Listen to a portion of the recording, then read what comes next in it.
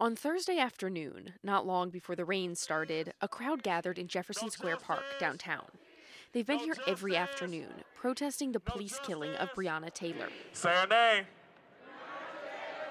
Say her name.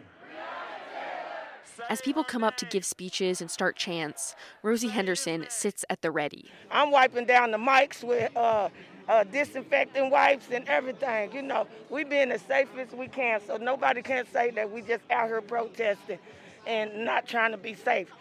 Henderson has been out of the protests every evening, and she's appointed herself chief safety stickler.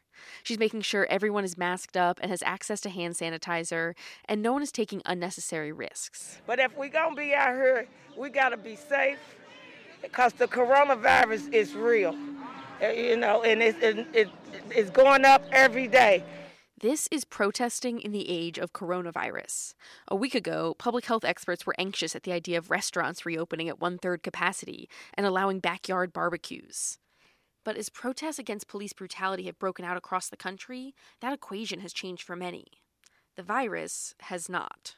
Dr. Amesh Adalja is a senior scholar at the Johns Hopkins University Center for Health Security. He said, no matter the political impetus, mass gatherings are inherently risky right now. The good news is the protests are outside. The bad news...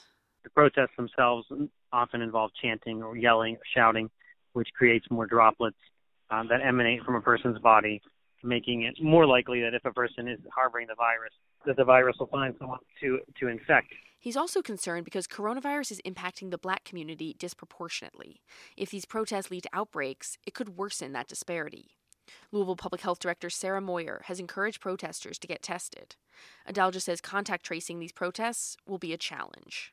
People don't actually know who they're around.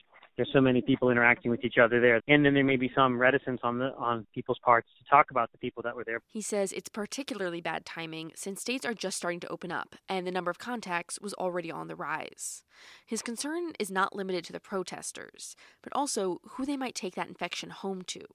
Kentucky Governor Andy Beshear addressed that concern on Sunday. And if you've been in a number of these demonstrations close to people, make sure that you wait some time before being around seniors or those with medical conditions that may make them vulnerable.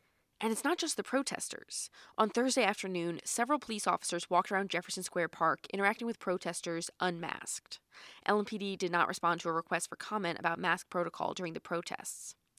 But some experts say the tactics police departments are using to disperse protests may also be exacerbating the problem. Dr. Ranit Mashori is the senior medical advisor at Physicians for Human Rights. She said tear gas can cause people to cough and sneeze uncontrollably. Well, you don't have to be an epidemiologist to know that this is the exact wrong thing that you want to happen at a time when we have a pandemic that's spread by aerosols. But even for some health workers, the risk is worth it. Emergency room nurse Katie Blunk has worn her scrubs to the protests as a symbol that nurses stand with Black Lives Matter. As a nurse, she's aware of the threat of coronavirus, but that's not going to stop her. I mean, honestly, I think it's about balancing risks, and ultimately, my risk being here is minimal compared to the risk of being Black in America every day. 21-year-old Justin Cox feels the same. He's worried about coronavirus, but as a young Black man, he said police brutality seems more urgent. He said a lot of people are wearing masks. It's just not a big topic of conversation at the protests. And that to me just shows how powerful what we're doing is. The fact that a global pandemic is kind of like on the back burner of the news right now. With that, he pulled his mask back up and went to rejoin the crowds. For the Kentucky Center for Investigative Reporting, I'm Eleanor Klibanoff.